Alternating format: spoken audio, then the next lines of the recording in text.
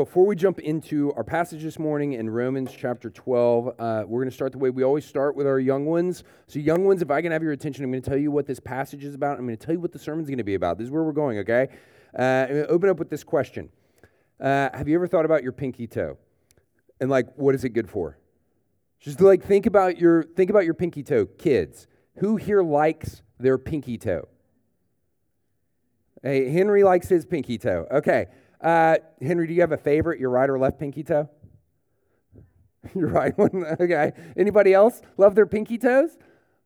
Do you know what does your pinky toe do? It's a toe, and I think that's right. I think it helps you balance. Okay, how about this? Okay, so what about eyebrows? Who here, do you like your eyebrows? Okay, yeah, we like eyebrows. Okay, good. Why do we have eyebrows? Why did God give us eyebrows? Why do y'all think, kids? Who thinks they know why we have eyebrows? Anybody? Anybody want to guess? Druzy. So we don't look weird without them.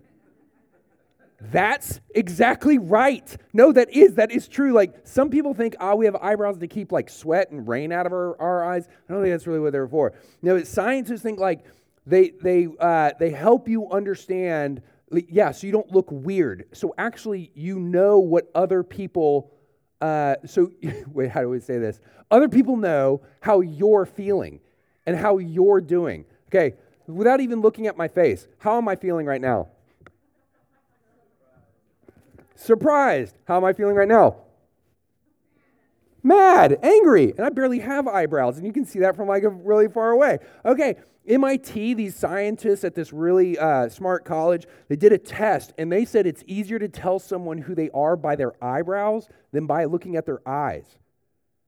That's weird, but Druzy's right on it. It's so you don't look weird. It's so you look like yourself. That's why we have eyebrows. All right, how about this? How about that little ball in the corner of your eye? Look at your neighbor. Look in their eyes. That little itty bitty ball in the corner of your eye. What is that for? Paul. It holds water. Okay. Who else? Who else thinks they know what that little itty bitty ball in the corner? Peyton? Help you see better? Doctors, are you listening? Dad? Because they don't know. Actually, we don't know what that it's called the plica semilunaris. And we're actually not exactly sure what it does, but it does something. God gave us this plica semilunaris. All to say, what Paul is going to tell us today is every part of the body matters.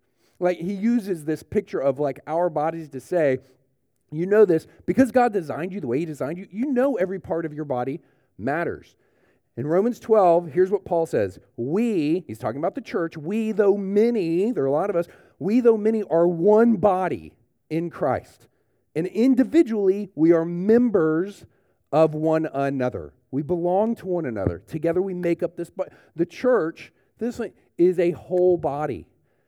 And you, each of you kids, each of you are part of it. And here's the so what? What is that? Okay, so what? What's the point? It means, kids, young ones, you need the church. Because how good would a pinky toe on its own, cut off from the body, how good would a pinky toe be on its own? It'd be nothing. It'd be gross and silly.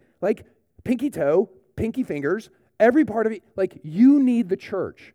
You need to belong to this body in order for you to function the way you're supposed to function. And here's what this also means. Not only do you need the church, this is really important, young ones. The church needs you. We try to tell you all that every Sunday, and we hope you believe it. The church, you may think I'm just a kid. We need you. The church needs you. We need you as much as we need our pinky toe, our left arm, our right eye. The church needs you like a body needs its head, shoulders, knees, and toes, all of them, and our eyebrows and our plica semilunaris. Even if you're I don't even know what good I am to the church, the plica semilunaris, that thing in the corner of your eye. Yeah, I don't, so what? We need you. We know we need you because you're a part of the body. God knows why he made you. So just like every one of the parts of our bodies is important, kids, you are important to the church, and we need you. And this is the last thing. Paul tells us that we're not, He's not making us the body right now that one day he says we are the body. We are the body of Jesus. And that's because Jesus saved you in his life and in his death, which saves you from your death to get eternal life with him. And if you have been saved to be with Jesus, guess what that means? You've also been saved to be with everyone else who has been saved to be with Jesus. Like if you are with Jesus, you're also with the other ones who are with Jesus. So we really are already right now, we are the church, which means we need to act like the church. We need to act like one body, which means we love one another and we help each other love Jesus. That's why we're here. And this is what we're going to see in Paul's letter in Romans chapter 12. This is a really, really, really big transition in the letter to the Romans. Getting into chapter 12, we get to a lot of the practical stuff now. The practical so what of the gospel. And we're thinking, finally, just tell me what I'm supposed to do. We like that stuff. But, say this, in a few minutes, when we get into the practical stuff, we actually may start to long for that theology stuff. Because the practical stuff is just as big as the theology stuff. So, please stand for the reading of God's Word. We're going to be reading Romans chapter 12, 5 verses 1 to 5. I appeal to you, therefore, brothers, by the mercies of God, to present your bodies as a living sacrifice, holy and acceptable to God, which is your spiritual worship. Do not be conformed to this world, but be transformed by the renewal of your mind, that by testing you may discern what is the will of God, what is good and acceptable and perfect. For by the grace given to me, I say to everyone among you not to think of himself more highly than he ought to think, but to think with sober judgment, each according to the measure of faith that God has assigned. For as in one body we have many members, and the members do not all have the same function, so we, though many, are one body in Christ, and individually members of one another. The word of the Lord. Please be seated. So the first part, catching all of us up, the first part of Romans was the gospel of what Jesus has accomplished in his life and in his death and in his resurrection, and that the Holy Spirit is now applying, working out that salvation in his people. And his people includes what Paul has just come out of saying in Romans 9, 10, 11. His saved people includes Jews and Gentiles. Christian Jews and Christian Gentiles compose the new covenant community of the church. And here we get to the so what.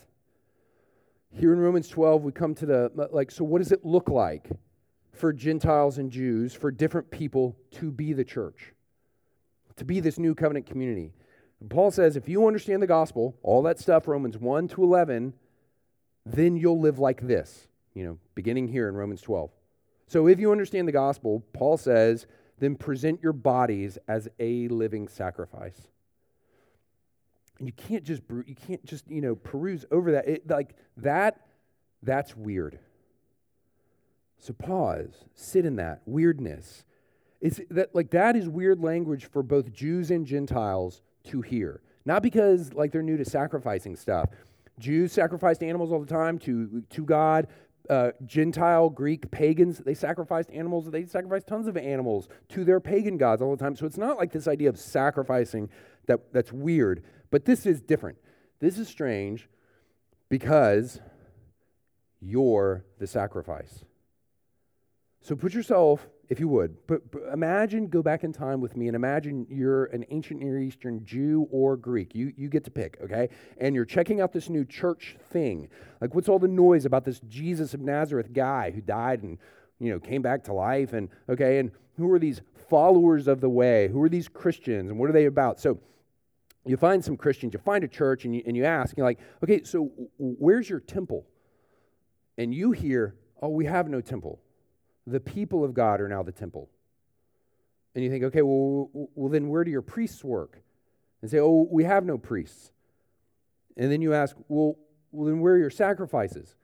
And you hear, we want you to be the sacrifice. I mean, that's how it would sound. That's not how they would say it in that creepy, cult-like way, but that's how they would probably hear, oh, you're the sacrifice. I mean, this would be weird to Jews and Gentiles to hear Paul saying, yeah, offer yourself up, present your bodies as a living sacrifice. And it's strange, too, because Paul cannot mean that you're sacrificing your life to atone for your sin in order to procure God's favor. You need to sacrifice all so that God will accept you. He can't be saying that because everything he just said in chapters 1 to 11, Paul's been very clear. Jesus is the ultimate sacrifice that covers over our sins. This is also weird because Paul says you are a living sacrifice. And what Jews and Gentiles both know is that once you offer up a sacrifice, that sacrifice is done. You can't sacrifice that thing again. It's done. It's been sacrificed. So one commentator said it like this. He said, the trouble with a living sacrifice is it keeps crawling off the altar. That's you. This is an everyday sacrifice yourself thing. And Paul knows that's weird. He knows that's weird, so he says, okay, yeah, I know, weird, so don't be conformed to this world that doesn't like this. Don't be conformed to this world, but be transformed by the renewal of your mind. Well, what does he mean there by, don't be conformed to this world? Paul himself lived in a world of Greek pagans who believed that the physical was passing and unimportant.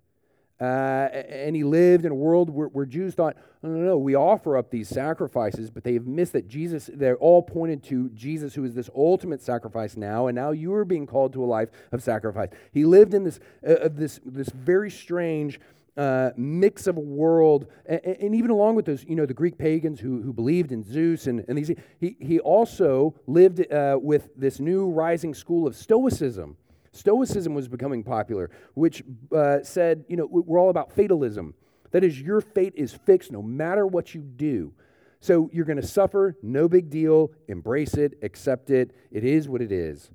Along with another rising school, Greek school of Epicureanism, which said, oh no, history is totally random, so you need to make your future. Make your future, go for the good stuff, always avoid suffering.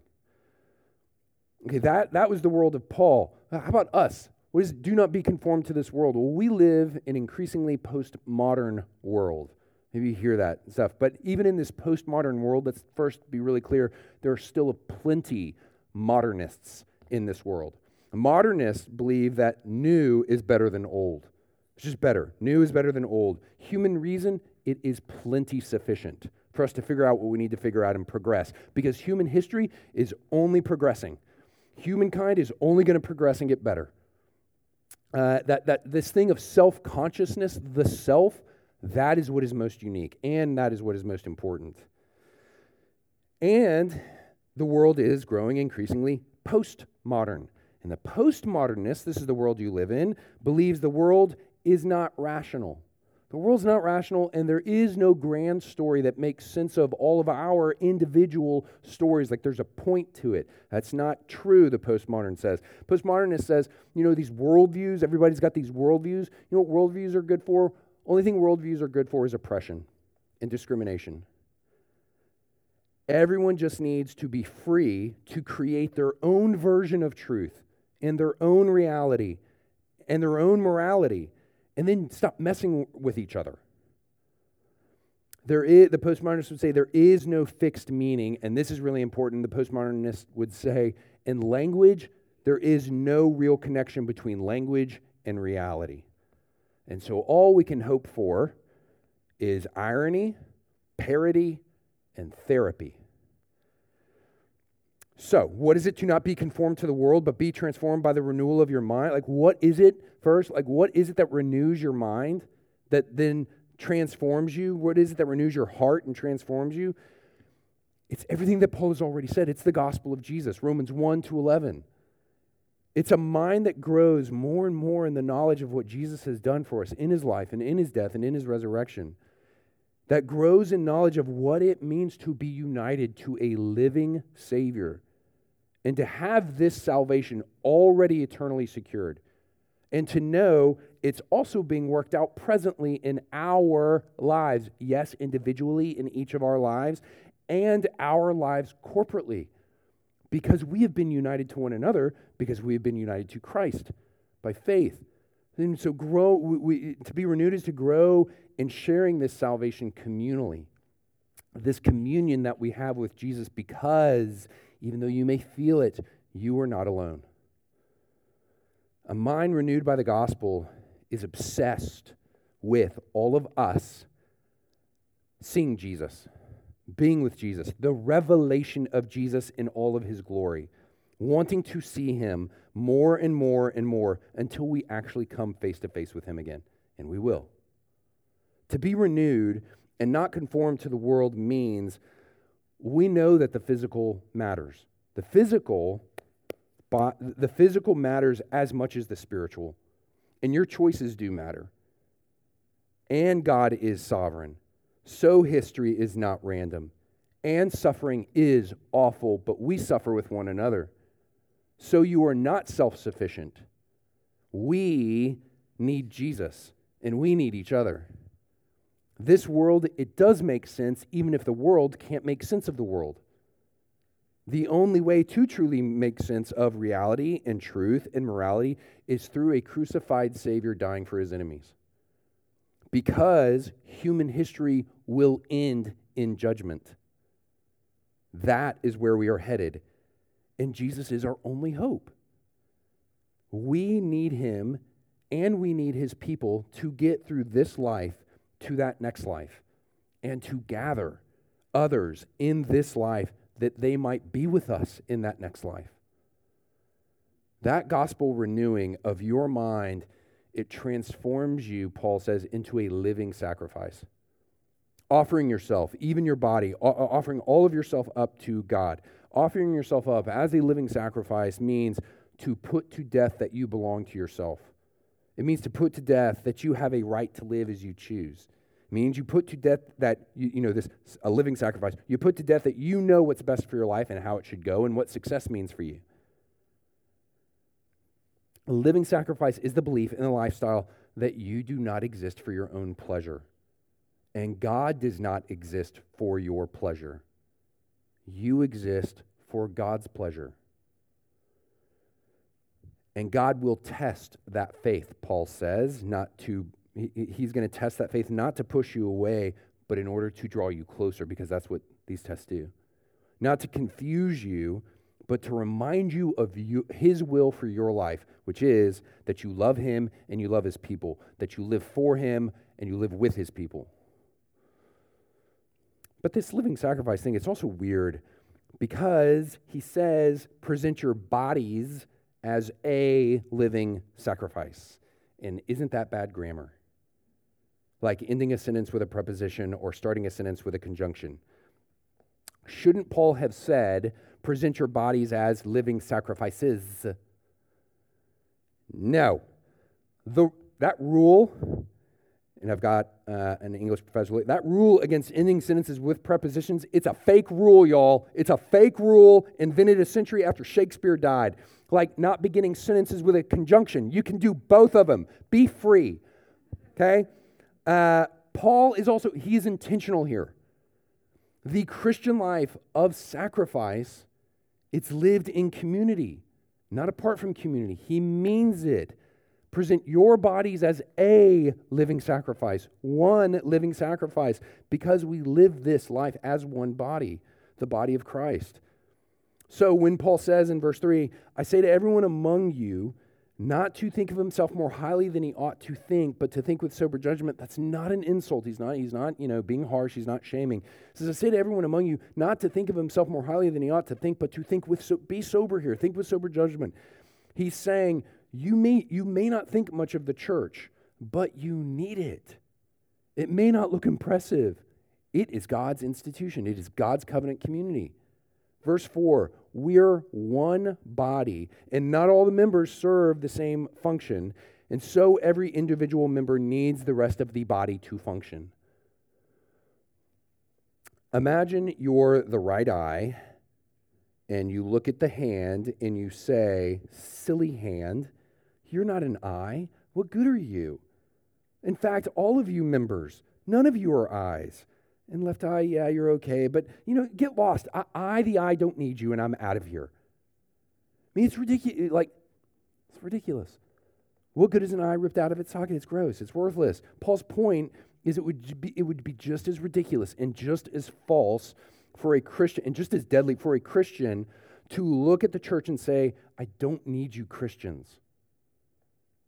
Me, Jesus, my Bible. No, you desperately need the church.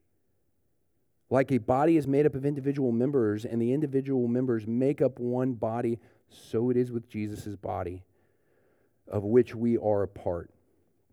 That is, that's how we relate to Jesus, is with one another, with each other.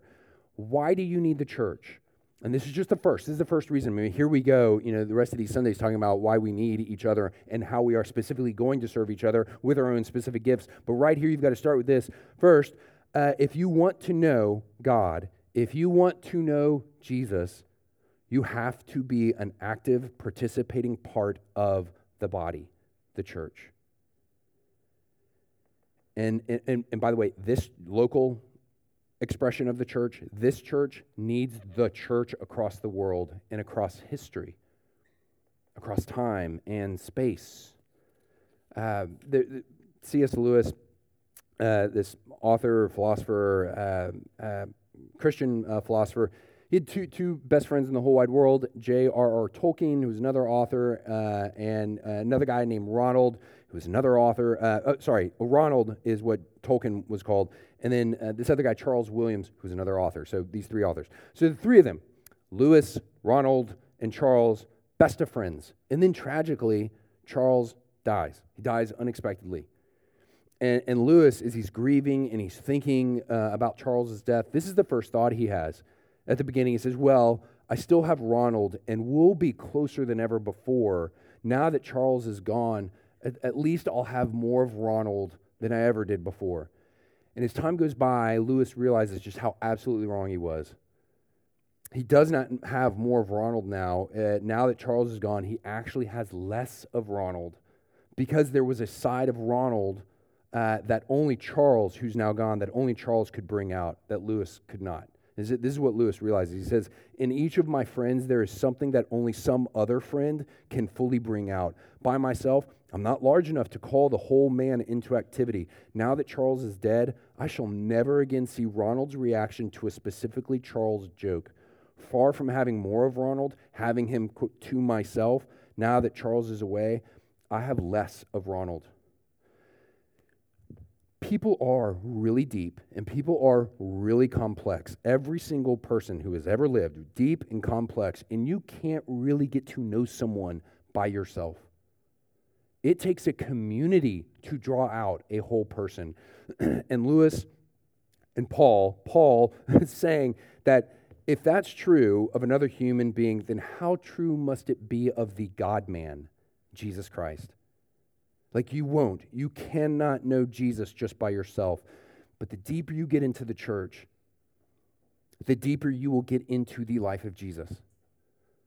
That's why we need Christians who are ethnically different from one another.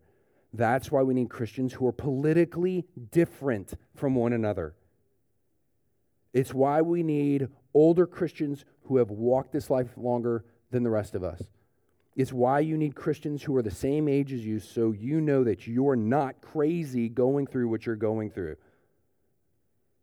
This is why we need Christians who are younger than you. We need middle schoolers, we need elementary schoolers, we need toddlers who still have wonder in their eyes when they hear that Jesus loves them, who still live a life of dependence on those who love them and take care of them, so that you can remember you are a child of God and you are supposed to have that childlike faith and that childlike dependence. We need little itty bitty ones, babies who are this concrete picture of need. That's us. That's who you're supposed to be like. You, me, we, you need all the church. And to think soberly about yourself is also to believe that the church also needs you. You need the church needs you. Verse 5, so we, though many, are one body in Christ and individually members of one another. Again, how weird would it be for your foot Like imagine you're a foot and you start to think, man, I can't grab stuff like those two hands up there. Like I'm just the worst foot. I'm not even the worst. I'm no good. I'm useless. I'm out of here. And the foot severs itself from that's craziness. The body would be in so much trouble without its foot. Paul's point is that the body is designed to work with all of the other parts working together. There are no dispensable parts of the body. And there are those of us here who really, really know this because our bodies don't work like they're supposed to work. Like we know it. The eyebrow is not dispensable. The plica semilunaris, we don't know what it does. We want that thing. And don't say, what about the appendix? What about tonsils, adenoids, wisdom teeth, the left arterial appendage of the heart? God did not form us thinking, I'm going to throw in a belly button. It's for funds. Like our super brilliant, smart doctors know how a lot of this stuff actually helps us before we're born, when we're in the womb, and then how it helps us after birth, and some of it then, we're just not sure yet.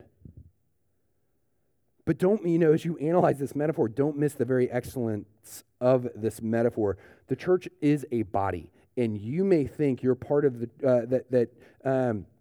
you're a part of the church body that doesn't matter. Like you just don't matter to the church. That is not true. That is false. Yes, stop thinking that. That's not true. Paul says that is absolutely not true. The church needs you. So when you wake up on Sunday mornings and you have that thought, should I go to church today? And we all have that thought. I have that thought. Should I go to church today? Have you ever thought, in addition to, I need to go because I need Jesus and I need others, have you ever thought, well, I have to go because the church needs me? That is true. You are not inconsequential to this body. The church body needs you. You are not expendable. You are necessary to this body. We need you, every single one of you. I know y'all remember a little history, World War II history. There's this incredible part of World War II history. It's so incredible, but this emergency evacuation of Dunkirk. There's actually a really great, there are a ton of great movies about it, but it's spring 1940, and Hitler's panzer divisions, they're sweeping through France. They're just tearing apart, decimating French troops, and they're on their path to invade Great Britain. And the Dutch and the Belgians, they've already surrendered.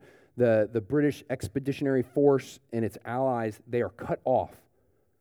And they are surrounded in France, along this narrow strip of France and Belgium, in the port of Dunkirk, the Channel port. There are 340,000 British troops, British and actually Allied forces, and they are facing certain death as Germany moves in. German troops, they're only a few miles away in the hills of France. It's going to be a slaughter, and the British Royal Navy, it doesn't have enough ships. Only has enough to evacuate 1,700 men, but there are 340,000. In the House of Commons in Great Britain, they're told to brace for the worst outcome. None of them we're about to lose our entire army.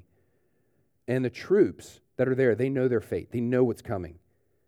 And then with no hope in sight, a bizarre fleet of ships appears on the horizon of the English Channel. You've got trawlers, tugboats, fishing sloops, lifeboats, sailboats, pleasure crafts, an island ferry, and America's J-class yacht, the Endeavor. And all of them are manned by civilians, speeding to the rescue of their soldiers. So you've got pilots up in the air who are the Royal Air Force who are fighting the German Luftwaffe Air Force, and that underneath a ragtag armada rescued every single one of those troops. They rescued all of these troops and they returned them home to England. Warfare is this horrible thing, but it's this common biblical metaphor that we have for this life because we are in a spiritual war. Good and evil, that stuff is real, and we are in this spiritual war.